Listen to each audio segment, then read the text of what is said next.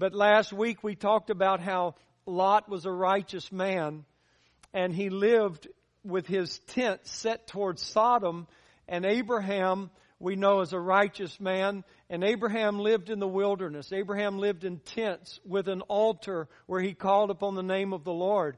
Well, when Abraham and Lot separated from each other, that separation occurred because Lot was looking for worldly opportunity. He's a righteous man, but he's looking for worldly opportunity.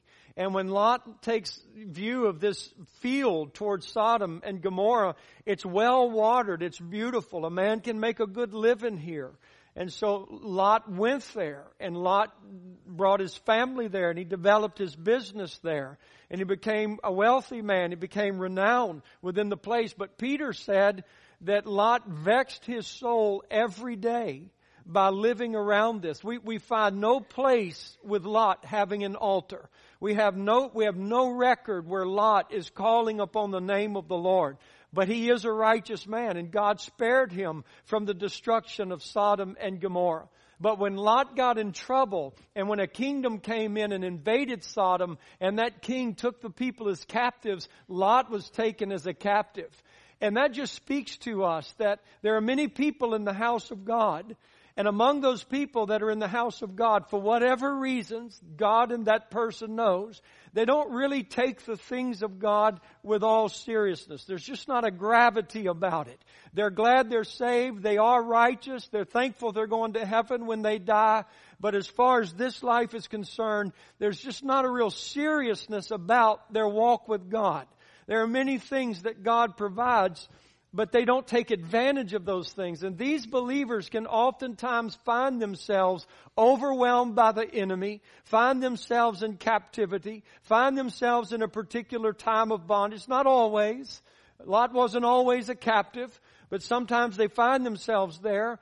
And as Abraham rose up and delivered him, so the church rises up and defends its brothers and sisters who have been overwhelmed by the enemy in captivity. God sets them free. They're seeking God. Then when peace comes, they just kind of gravitate back to worldly opportunities to make money, build the business, make my investments, and just begin to vex themselves again and again and again in the things of this world. Where we can live, Abraham was more prosperous than Lot. He didn't need the well-watered soils and fields that Lot thought that he needed. Abraham was more blessed, had more wealth, had more servants, had the peace of God, had the blessings of God on his life. And Abraham just lived in that. And even in drought and famine, Abraham was a blessed man. And so that just shows where two people who know God can live. They can live seeking after the opportunities of the world, or they can live in an altar before God. And there's nothing like living in an altar. I mean that with all of my heart. There's nothing like having a refuge in Jesus Christ. There's nothing like having a place, and that place is God, where you can come with your sins, you can come with your sicknesses, you can come with your fears, you can come with your cares, you can come with anything and find a God who is tender-hearted towards you. And He will cover you, and He will be your refuge. He will counsel you in the things that you might be struggling with. He'll give you counsel and power, and He'll give you help out of His house. He'll give that to you. And it's available to every one of His children, but every one of His children don't take that. And that's kind of what I want to talk to you about today. You have an adversary. Have you done everything to stand? That's what I want to say today. And I know that this is a little bit repetitive of things that I talk to you about, and it's on purpose. There are things that I believe we must hear all the time. And there are messages that I like to bring before you yearly, because I think these are things that we must know as we continue on in the liberty and in the joy of Jesus Christ. So in 1 Peter chapter 5, verse 6, humble yourselves, therefore. I want everyone to read this. This is just really good. Humble yourselves, therefore, under the mighty hand of God, that He may exalt you in due time, Now, I want to stay on verse 6 for just a minute. He says, humble yourselves therefore. Why do we humble ourselves before God? There's always a promise in faith. It's not just the command, but there's the promise. And the promise is this, that God resists the proud and He gives grace to the humble. Now listen, we know that God is gracious to all men.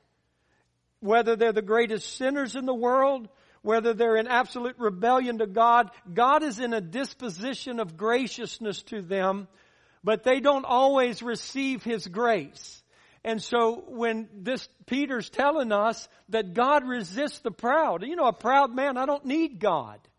And if that's the attitude of the heart, then God's going to allow you to do things on your own so that you do realize you need Him. Lift your head up without God exalting you, and you're going to get it blown off. There's a roaring lion seeking to devour you.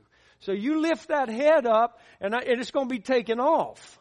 But God will lift you up if you humble yourself. God will lift you up in victory. That's what it means. That God will exalt you. God will exalt the humble in their victory against all of the things that the enemy would try to bring against their life. And even if we've fallen so hard, if we have if we have just fallen so badly in sin or whatever it is, what do? Humble ourselves before God. Humble ourselves. Don't be proud. Don't make an excuse for it. Don't be self-righteous in it. Don't try to justify it. Just humble yourself. Agree with God. Turn from the sin. Admit the sin. Lay before God. And God will begin to exalt you. God will begin to lift you up. People may hate you the rest of your life. People may not believe in you for the rest of your life, but God will lift you up. God will begin to exalt you because He will magnify His grace and His glory in your life. And God will finish His testimony as it concerns, and it'll be beautiful. It'll be a beautiful testimony that God finishes in your life, even in regards to the things that we may have messed up. So we should humble ourselves before God because He resists the proud and He gives grace to the humble. God gives divine, supernatural influence and power. That's what grace is. He gives His supernatural influence and power to those who are humbled before Him. So that's why Peter says, humble yourselves therefore. You need God's help. You need God's power. You need God's Spirit. You need God's influence. And so if you will humble yourself to God, God will give that help to you. Thank God. That's reason enough. Faith believes it. Faith acts on that. And so we humble ourselves before God. He will exalt us in due time. Casting all your care. That word care means distraction.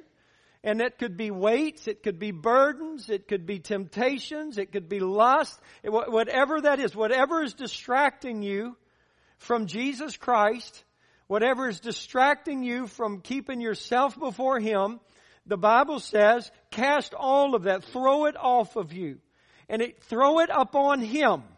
I love that because God's not telling you it doesn't exist. God's not even telling you that you shouldn't be concerned about it. God's telling you, you will never be able to carry this. It will crush you. It will destroy you. It will overwhelm you. It will burden you. I got it. Give it to me. I've got it. And this passage also goes on to say this about God, because He cares for you. Now that word care in the Greek means that God has a personal interest in you as an individual. And it doesn't mean this. It doesn't mean that God says to a group of people, He comes into First New Testament church and He says to First New Testament church, cast your cares upon me because I care for you. But it's rather this. This is what's directly said. That God would walk into a place like this, and there's hundreds of people that would be in here, and God would say, I am personally interested in caring for you, Jerry. I'm personally interested in you. So give me your distractions. Give me your weights. Give me your burdens. Humble yourself before me. I will exalt you in due time. I will lift you up out of this. Whether it's the miry clay or whether it's an onslaught of the enemy, God will exalt us. And then He says in verse 8, be sober, be vigilant, because your adversary, not some people's adversaries, your adversary, the devil, as a roaring lion, walketh about, seeking whom he may devour. That word devour means to swallow whole. So the devil's going around, and he's looking who he can swallow whole. And I just understand that might imply many, many people. I believe it does imply the proud. And the devil is looking for arrogant hearts. And the devil is looking for proud people and proud lives who live saying, I don't need God. I've got this. And look, maybe even in the church, there are people that believe in God and believe in Jesus, but they're in a season of arrogance and a season of pride. And the devil wants to swallow you whole. The best thing you can do is get your head down. Humble yourself before God. Cast this care upon Him. Be sober. Be vigilant. Knowing that this adversary is walking around looking for people whom he may devour. The Bible says in verse 9, whom, talking about the devil, resist steadfast in the faith. Now that's a beautiful word. When it says resist in the faith, the Greek definition of this is your reliance upon Christ for salvation.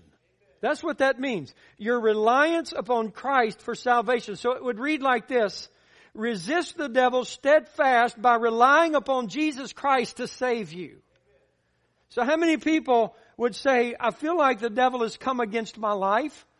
I feel like there are curses trying to be brought against me. I feel like there are great hardships. What should I do? You should humble yourself to God. You should not think that it's just going to pass. You should cast your care upon the Lord, and then you should rely upon Jesus Christ to come and save you. Because He's your Redeemer. He's your Savior. You're not going to beat the devil. So be sober and be vigilant and resist him by Jesus, you're coming for me. Jesus, you're going to save me. Jesus, you're going to deliver me. Jesus, you're going to help me.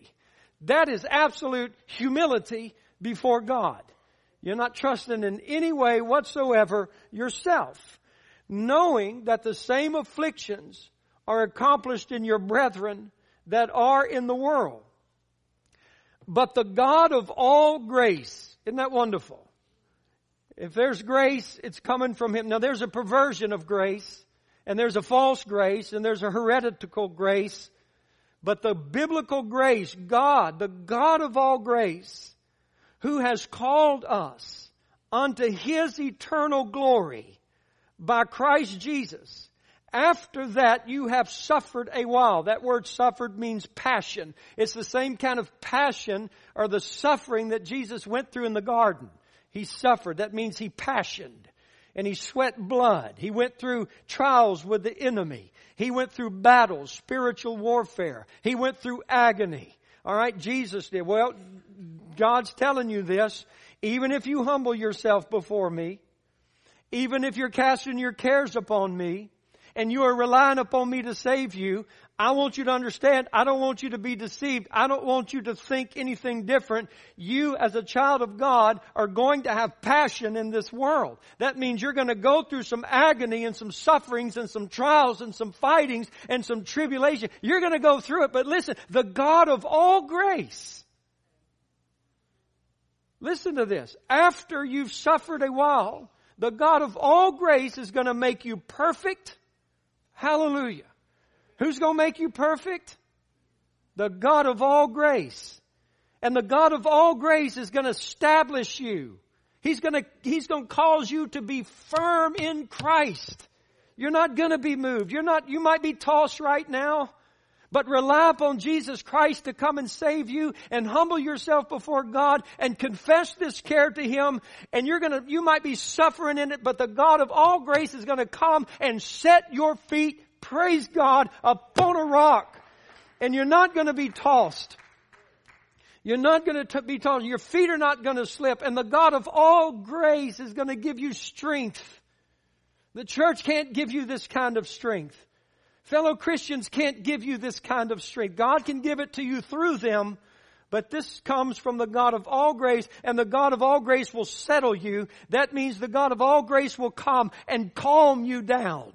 God will come and give you peace. God will come and He will sing songs of deliverance over you, and God will say, I wasn't too late and I wasn't too early. I was right on time, and I'm going to show you my glory now. And I'm going to save it. And God He just says, peace be still. Kind of singing a little bit of that today. He just says, peace be still. And all of a sudden you're stilled. You're in peace. Thank God for what He does for our life.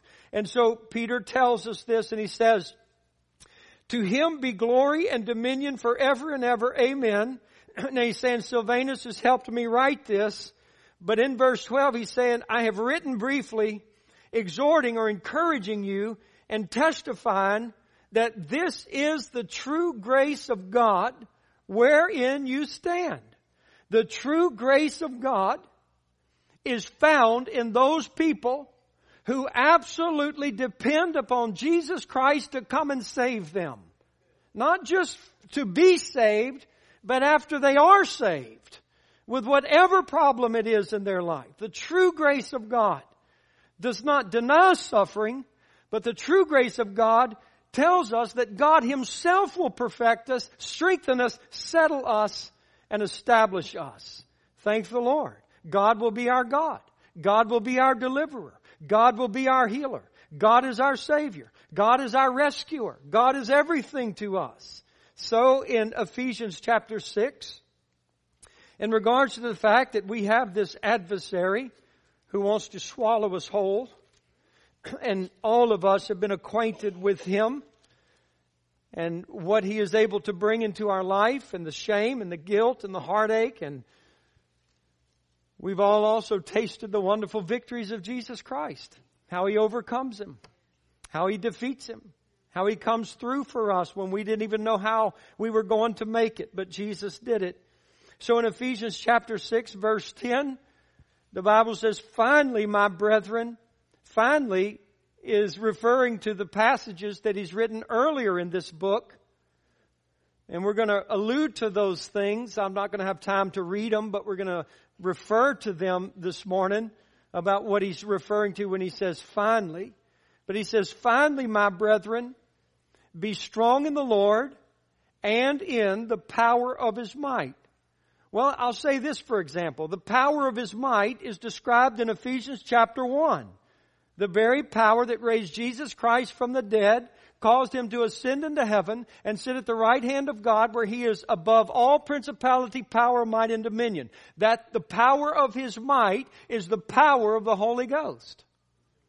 And so Paul is saying, listen, finally, you live in the power of His might. Live in the power of the Holy Ghost. That's what he's telling us to do. Everybody may not do that. There might be Christians who go to heaven when they die that don't take advantage of living in the power of the Holy Ghost. And you might have been in the power of the Holy Ghost yesterday and not today. So he says, finally, my brethren, be strong in the Lord. That strong in the Lord is in a viable, fresh relationship directly with God Himself. This is Ephesians chapter 3, where Paul prays for the believers there, and he said, this is my prayer for you, that God would strengthen you in your inner man, that Christ may dwell in your hearts by faith. That's not just talking about confessing some scriptural reality. It's talking about embracing Jesus, who is actually inside of me, and experiencing His love that has no measurement to it. And that's being strong in the Lord. Strong in a relationship with God. Being strong in the Lord means that I'm putting off the old man and I'm putting on the new man. It means that I'm not going to live in disobedience to God, or I'm not going to live in rebellion to God, or I'm not going to try to hide sin in my life before God, but I want to bring all these things out to God. I want to put off the old man. I want to put on the new man. I want to have an open and honest confession with God in my life, and I want to walk with Him. I want to know God. I want to know Jesus in personal and intimate experience. So that's what Paul's telling me to do. Paul is telling me, not by my flesh, not by my natural mind, not by my carnal abilities, not by my flesh's ability to be disciplined and exercise itself, but according to Ephesians chapter 3, by the Holy Ghost giving strength to my inner man, I am able to experience and apprehend and walk in intimate fellowship with the living God Himself. And He can work powerfully in my heart and powerfully in my life. So sometimes the things that we're dealing with the devil, maybe they go on and they go on a little bit, Not because God is unable to step in and do something about it, but we're not walking in a good relationship with Him. Yes, we're saved. Yes, we're going to heaven when we die. But we're not walking very intimately with God. And we're not walking in the power of the Holy Spirit. And according to Ephesians chapter 3, verse 20, God wants to do exceeding abundantly above what you can think or ask according to the power that works mightily in you. And maybe some of us would say, you know what, it's been quite a long time since the power of God worked mightily in me. But maybe if the power of God could work mightily in you for just a moment, those things you're dealing with in your life or your home or your family or your friends, Jesus Christ would overcome them in a moment if we would do that. Now I want you to see this. Paul said, I am what I am by the grace of God. And His grace was not bestowed upon me in vain, but I have labored more abundantly. Yet not I, but the grace of God that was with me. That shows us that it is very possible for you as a Christian to be in a relationship with God through His Son Jesus Christ, but what God is wanting to give you, you're receiving it in vain. You're not allowing that grace to have any effect upon your life. God wants that grace to have an effect upon your life, but we're not allowing that grace to have any effect upon our life. Paul said, I labored. I worked. It's an act of faith in regards to the promise. And so he labored in that, believing. And he said, it wasn't even me. It was God's grace in me that was laboring so hard. And I can't even take credit for my labor. It was God just inspiring me and God filling my heart with the desires for this. You know, whether it's a prayer life or whether it's to go preach to the heathens or whether it's to offer my life in death for Jesus Christ. Paul said, listen, I can't even take credit for praying like I do. God put these desires in me. And it wasn't in vain when He put them in me. I submitted to Him and I cultivated them and I walked in the Spirit in regards to them. God did all of this in my life. And so I just say this in regards to the fact that you have an enemy and you have a God of all grace who wants to help. What is really important to you? What is really important to you? What is it that we really take advantage of on any given day? And what is it that we neglect on any given day? There is a reality of an enemy without your permission, with no thought of how it will affect you other than absolute destruction, is set against your life, and he never sleeps, and he never tires, and he's constantly walking through the earth looking for somebody he can swallow whole. And your only refuge is Jesus Christ. Speaking of the devil, your adversary, he is the enemy of all good. He is the accuser of God and man. He's an accuser. He is the father of lies. He is a murderer. He is a sower of discord. He is an adversary. The first sinner. The first rebel. The first to consecrate himself to self-gratification. He is cunning and wicked and malignant. He is the tempter. He is a thief. He appears as an angel of light to deceive. And that's where he works best. He is presumptuous, proud, deceitful, fierce, and cruel. He has never been known to be merciful, good, loving, kind, gentle, pitiful, patient. The Bible calls him a wolf, a destroyer, a roaring lion, a serpent. He tempts men. He provokes men to sin. He causes offenses. He transforms his servants into angels of light. He sends messengers to defeat the saints. He hinders the gospel. He steals the word of God that is sown into your life, lest it take root in you and you believe it. He works miracles. He sets snares for men to fall into sin. He makes war on the saints. He causes diversions and blinds men to the gospel. He causes double-mindedness, doubt and unbelief, darkness and oppression, deadness and weakness, divisions and strife. His power over society and man is historical as well as ongoing. He has brought the destruction of entire civilizations. Noah's world, Sodom, Gomorrah, the Canaanites, Israel, Rome, America. And the list goes on and on and on. You cannot fight him. You cannot beat him. But Jesus Christ can. And so Paul says, again, in Ephesians 6, read it with me, verse 10, finally, my brethren, be strong in the Lord and in the power of His might. Put on the whole armor of God, that you may be able to stand against the wiles of the devil.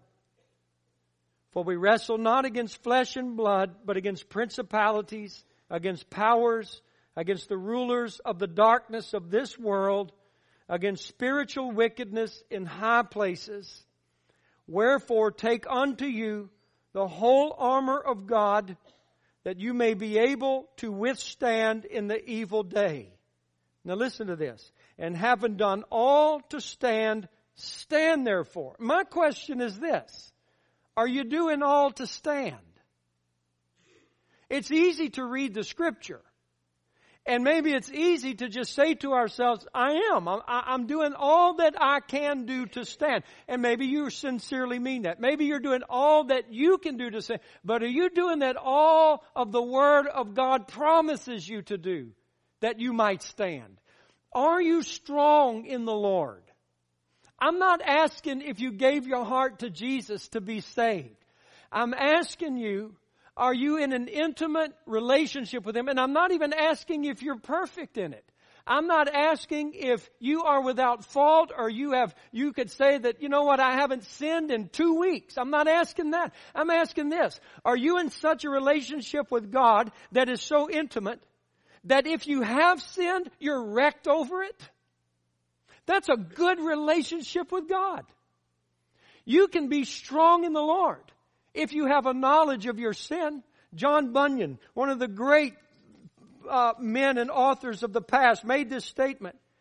There is none so near heaven, so near to Christ, as those who are the most convinced of sin. So I guess what he would be saying is that the people in this room that are the most convinced of sin in their life, not that they have sinned, but there's still things in their life that God is dealing with them about that really upset them, that you are the closest to Christ. And he said this, none are so near hell as those who have quenched conviction. Not that they admit that they've done something wrong, and not the fact that they would say, I've never done anything wrong, but they're not convicted by it. It doesn't bother them that they did something wrong.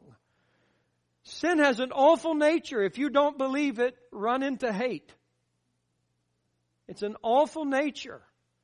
And so John Bunyan says this. So I'm just asking, are you strong in the Lord? Are you strong in the power of His might?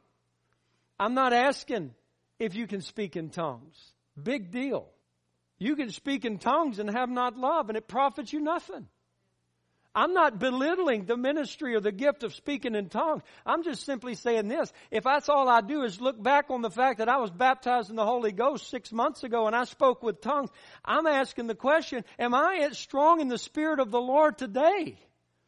I mean, to me, the great emphasis of the baptism in the Holy Spirit was not that I could say that I've spoken in tongues before, but my inner man has become awakened to the intimacy of God, and I'm moved by His unction. I'm moved by Him. I hear Him. He moves me. He speaks to me. He empowers me. That's strong in the power of His might. I mean, you let the devil come up against somebody like that. that's just strong in the Spirit of God. And the devil comes back roaring as a roaring lion, going about as a roaring lion, seeking whom he may swallow whole. And you've got a great relationship with Jesus Christ that is very, very intimate. And you're convicted about things in your life. And you're convinced of things in your life. And it has humbled you to God. And you need Him, and you're casting these cares. And you're just laid out before God. And the devil's just there roaring. I think the Lion of the tribe of Judah roars back at that devil. He's on his knees to me. Don't touch him. Don't touch him. I believe that. And the power of the Holy Ghost, when the devil comes with his minions and his demons and his principalities and powers and tells you what he's going to do to you, and all of a sudden Holy Ghost power moves in your spirit and unctions you, and you rebuke that foul spirit in the name of Jesus Christ, because the Holy Ghost is rebuking him. Curses thrown against your life, and not you and not your head, and not a scripture memory you've got inside your brain, but the Holy Ghost you've got inside your spirit rises up and says, you are in Christ. You can't be cursed. And you know that. I mean, no devil can come against that. He may try, but the Holy Ghost prevails. The grace of God prevails. The work of God prevails. Are you, I would just say this, having done all to stand, have you been redeemed? Have you been born again? Have you been washed in the blood of the Lamb? Do you value the Word of God? Do you value a Spirit-filled life? Do you value a relationship with God that is fresh and vibrant? I'm not asking if we go through our routines and we're still faithful to our routines, and we're still faithful to church, and we're still faithful to our devotions, and we're still faithful to our prayer group, and we're still faithful to our Bible study. You can be faithful to all of that and your heart's grown cold. I'm asking, are you in a vibrant relationship with Jesus Christ where you're so desperate for Him? I find it very difficult looking into Scriptures to see how can a man walk with God and not walk with his church. This is his presence. This is his home. This is his family. This is his body. And I'm saying this, I'm all referring to Ephesians, because he says, finally, therefore, my brethren. Well, part of the finally is, I just talked to you in Ephesians chapter 4, and I'm referring to this. Paul wrote about it, but I'm referring to Ephesians chapter 4, when God says that by the resurrection and the ascension of Jesus Christ, I gave gifts to men. And what I gave to men, I gave them to my church. I gave the apostle and the prophet and the pastor, the teacher, the evangelist. I gave that to my church. I gave that to my body for the work of the ministry, for the edifying of that body, to grow it up, to mature it in faith, to make it strong, so that that body can do the work of Christ. Not that we might hire ministers who can do the work of Christ, but we as the body of Christ may know the joy ourselves of doing the work of Christ. So, if you're not a part of that, if you're not a part of where those gifts have been given to the church and where they're working in the church, you can't receive the benefit of it. I'm not asking if you still read your Bibles. I'm not asking if you still have your prayer time. I'm talking about a vibrant relationship with the church of Jesus Christ.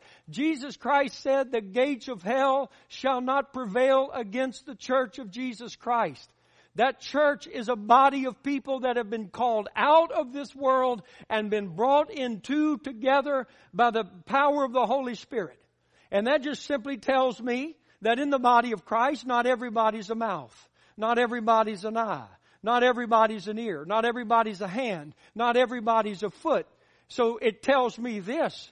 If I'm in the body, if I'm in this relationship of the body, then there's an eye here to see for me what I can't see.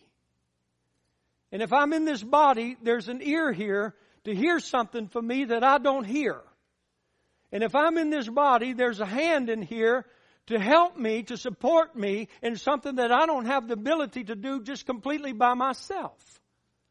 The body gives me that. In the body, there are feet to go in parts of the world that I cannot go into. And so it is the body of Christ for me to be among that, to receive the provisions of that and the blessings of that. A lot of people like to attend, they like to come, they like to go, but not much involvement in that, because you know what? The body of Christ gets up under your skin. It's closer than a family. You begin to see things. You begin to deal with things in people's lives. You begin to see imperfections in people's lives. And all these things begin to go at work with each other. And sometimes, people just don't want that. I just want to go hear a preaching. I just want to go hear a sermon. Just want to go hear a message. Want to go back with my life. And vex themselves like Lot all the way to heaven. It'd be a sad thing to wake up one day in heaven and realize that you thought you were doing it all right. And you didn't understand or realize until you got there how much the devil swallowed that he never had a right to. Children, cousins, friends, family. They weren't okay. You thought they were. They weren't okay. And the devil swallowed them up because we did not do everything we could to stand. Having done all to stand there for. Well, when I understand the grace of God, I understand that it is God's divine influence and power upon a person's heart and mind that affects their life. God Himself, His divine influence and power. And so where does God state that He personally operates in? Where it is really, it's not people that are doing it in His name. It is actually God. Because if I want to be able to say as Paul, His grace was not given to me in vain, then I want to know where God is actually personally working in power and influence to affect people's lives. And so I understand that the Bible is a place where God is personally working and affecting people's lives because the Bible is a living book. It is the living Word of God. The Bible is the expression of God's heart, the expression of God's mind, the expression of God's desires. The Bible, according to its Word and according to the Spirit, is a mirror that shows me myself, gives me the revelation of Jesus Christ. And if I come to it on a spiritual understanding that I want the Holy Ghost to give me revelation of this, God begins to influence me through His Word. And His Word gets hidden in my heart and it begins to affect me. It begins to affect the way I think, the things that I might want, the things that I might do. The Bible begins to affect me. Not because I've memorized it up here, but because the Spirit of God has shown me Jesus in His Word. And His Word has become alive to me. So I want to be in the Bible because I don't want to be negligent of God's grace. If God says, Lee, I've given you all grace. I'm the God of all grace, and I've given it to you that you might stand. And here's my grace. Then I don't want to sit around and say, okay, God, you're going to give me grace. You're going to help me. You're going to get me through this. You're going to give me counsel. So somehow get that Bible over here, open it up, zap me with it. It's not like, well, I didn't read my Bible today because I didn't feel like it. And I thought if I read my Bible today, that would be the law. No, that's stupid. Grace acts on faith. And so when I understand by faith, that's the Word of God. And according to that Word, it is filled with promises. It's a lamp to my feet. It's a light to my path. It is health to my life. It will teach me the ways that I can walk in. If it gets into my heart, it will preserve me and keep me. It's the way of wisdom. Then I'm not going to sit around, well, I just don't feel like it, and because I don't feel like it, then maybe it's not grace, it'd be law. No. Forget feel. It's faith. Faith gets up. Faith says, God, I believe you. I believe your promises. I believe your word. You've given me so much, and I'm coming in faith. And God, I want grace to work in my life. I want you to influence me. Same with church. Same with church. Well, I don't feel like going to church today. And I don't know if I should go to church today, because if I went to church today, it would be legalism or whatever it may be. It might be to you. But I promise you this, to the person of faith, they understand that it is in that fellowship of Christians that just as the blood circulates through your body, giving you health, giving you nutrition, and giving you life, just as you sit there, then when you are in a body of people who love Jesus Christ and are born again, just as the blood goes through your body, the Holy Ghost goes through this body, and I may not feel it, I may not immediately discern it, but in faith I know this.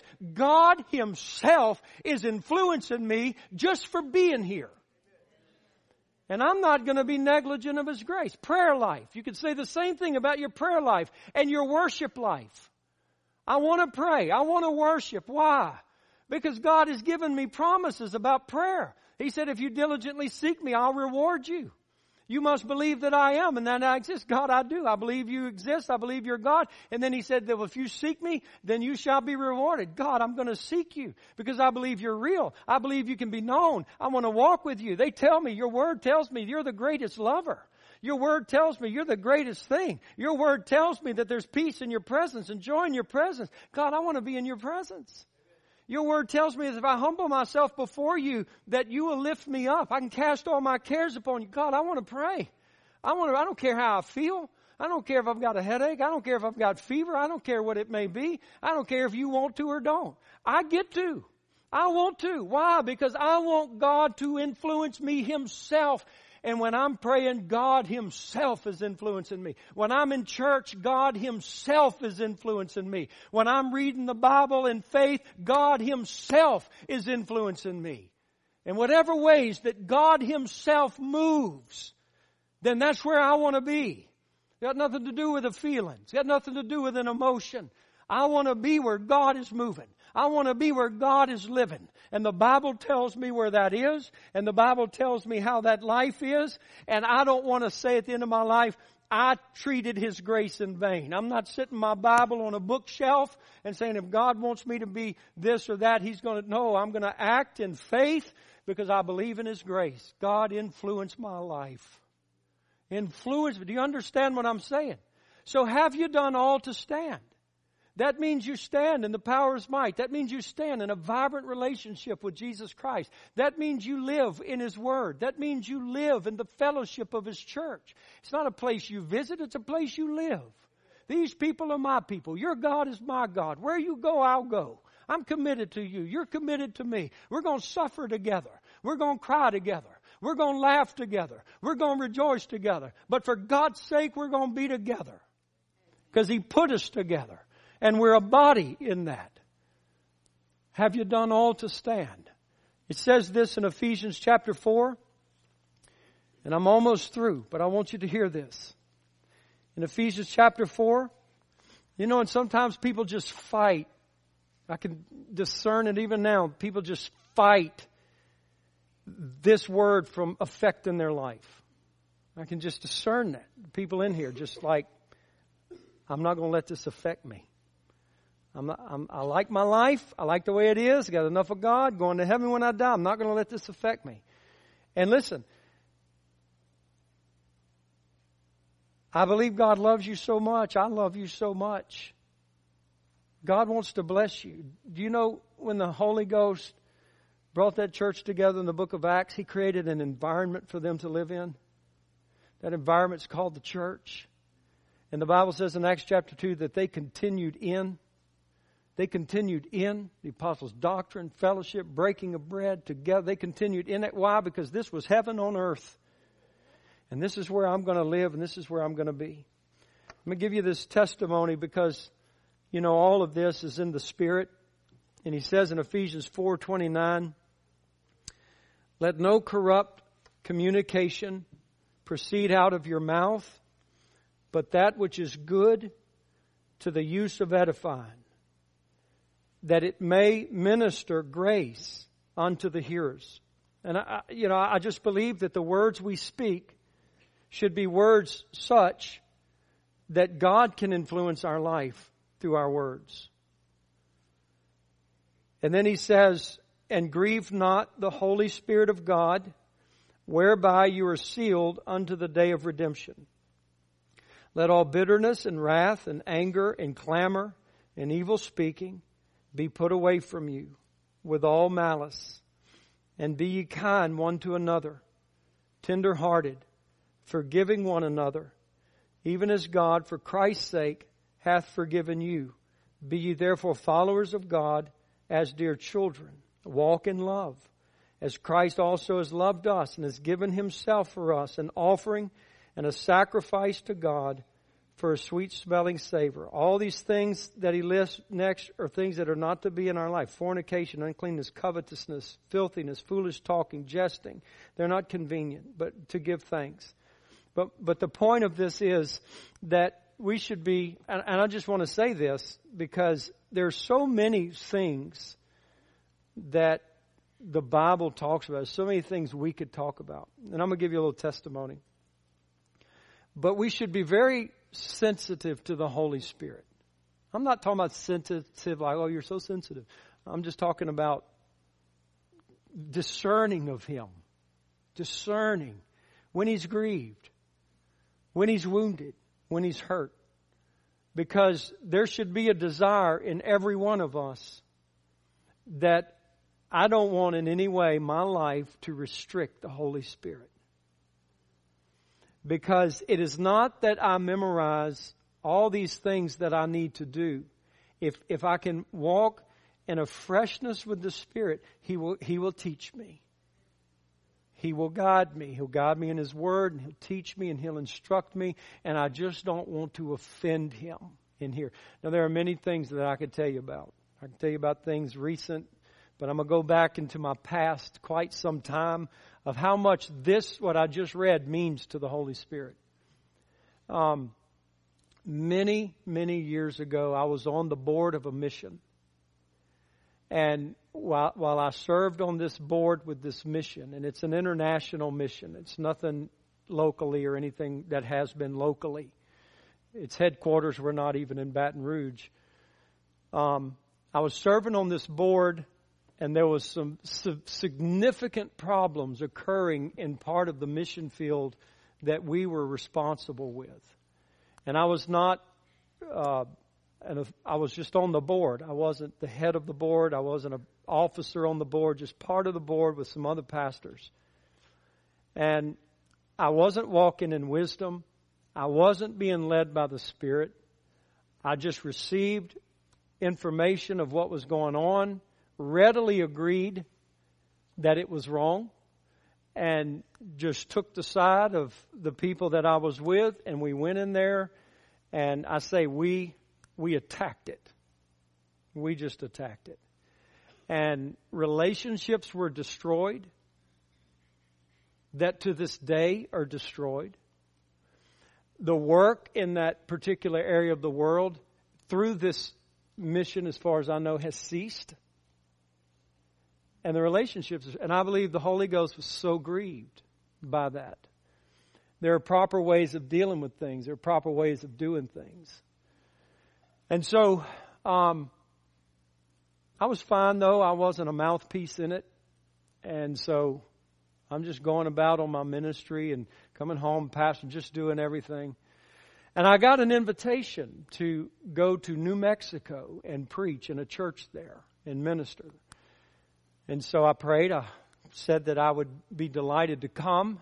And so I was planning for the trip. And as I was planning for the trip, the Holy Ghost said, "You cannot preach in this church until you make right these relationships. You are grieving me. You have wounded me." And at first, I just heard that and I didn't think much about it. Then He kept cutting me deeper and deeper and deeper. He said, "You have wounded me."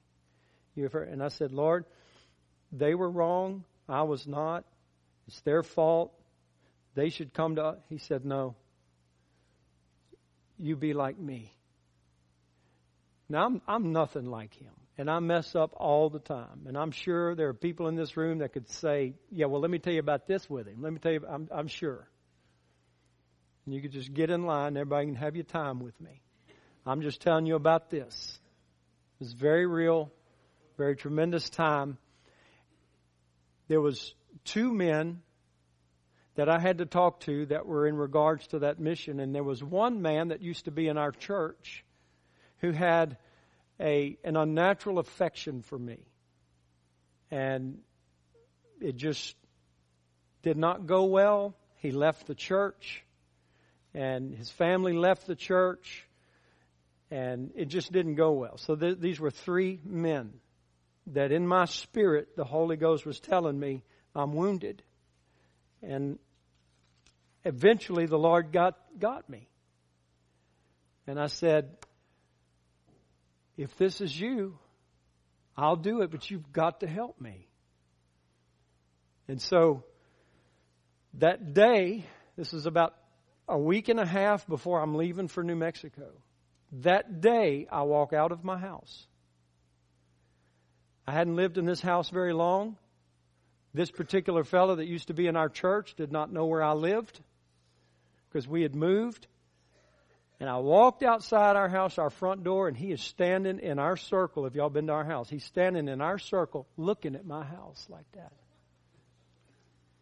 And I don't think he saw me. He may have. I ran back in the house and said, Carla, do you know who's out there? I mean, do you know who's out there? And she said, well, you told me God's been dealing with you about it. Go deal with it. I don't want to. I don't know if this is God. I don't know if this is God. Oh, please, let me back up. He wasn't in the circle staring at our house. He was across the street in another person's yard. So he wasn't in our circles. And then I was in there telling Carla, and then I said this to her and God, all right, if it's really the Lord, let him be standing in the circle looking at our house. That God honest truth. That's what I said. And that's when I walked out and he was standing in the circle looking at our house. Well, he saw me. I couldn't do anything about it. I walked up to him. And I don't remember my exact words, but I said, listen, I know I've offended you. And we're Christians. And I'm going to ask you to forgive me.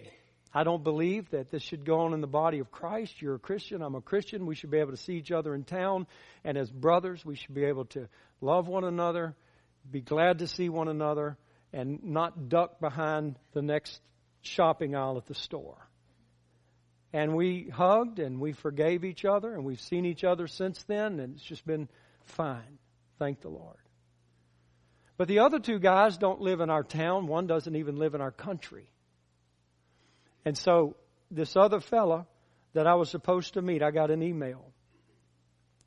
And in my email the next day it said the man's name and his phone number. Nobody knew this. On my email, his name, his phone number. And I knew it was God. I called him up. And I said, my brother, I would like to see you. And if you would you please meet me? I'll meet you anywhere you want. So I drove to New Orleans. And we met at a restaurant. And I sat there. And I said, I'm ashamed of myself. I'm ashamed of my behavior. I'm ashamed of my actions. I don't believe that we serve the cause of Jesus. And you as well, and he was part of the board. I said, you as well have been very hurt over this, and I want you to forgive me. And he began, this is one of the toughest men I've ever known in my life. He began to weep. He cried. He said, you're the only one who has even tried to contact me. And he said, I forgive you. And I thank you. You've given me hope again. And so now we're leaving. The next guy lives in Mexico City. Mexico City's got like 15 million people in it. I have no idea of the man's address, the man's phone number. I know nothing. And so I just tell God, if this is you, and I can't deny it because of these two divine appointments I've just had. God, I'll do this, but I don't even know how to go about doing it. And so we pack up the car. We're driving to New Mexico. We get to San Antonio in the evening. And we're going to stop and go out on the Riverwalk and have dinner. And so we're walking through the mall in San Antonio. And I open the doors to the Riverwalk and I see this woman's eyes. She has beautiful eyes. And I said, I only know one person in the world that has eyes like that. And I looked next to her, and there he was, the man that lives in Mexico City. He got up from his table, and this was one that we really hurt. He got up from the table, somewhat cautious, but somewhat approaching me as I was approaching him. And before we even got near to each other, we both started weeping. And we started talking at the same time. And I asked him to forgive me, and he said, Lee, I got to tell you something. We're on our way to Morocco to serve as missionaries. God wouldn't let me go until I made things right with you. I didn't know how it was going to happen. And I was sharing the same thing with him. And God had us meet on a river walk in San Antonio where two grown men, two grown Christians were hugging each other and weeping and crying and forgiving one another. And God released us, and the Spirit of God was just free to move. There's so many things in our life that are messed up. And I'm sure there are people in your life that would love to tell you what all of yours are. But the thing that you have to give attention to is the thing He's touching. And the thing He's asking you to deal with. Because He gives you the power to do that. And He gives you the grace to do that. And He gives you the strength to do it. And to openly and readily lay things before Him. There is an enemy in our life. And the one thing I know, I'm desperate for Jesus. People say, I'm so busy. I've got so much going on. I just don't have enough time. You know what? I'm too busy not to. I'm scared without Jesus. I want to do all I can do to stand. And then I want to stand in the power of His might. And I want to depend upon Jesus to save me. Save me. Save me. And I want to just be humble. And sometimes He says, I will exalt you in due time. I say, you know what, God, that's okay. I don't even want to be exalted. Just keep my head down. I don't care for that because people just shoot it off. I just want, no, I'm not exalting you. I'm exalting my testimony. I'm exalting my testimony. So I say this to my precious family. Have you done all to stand? He's given you the grace. He's given you the provisions.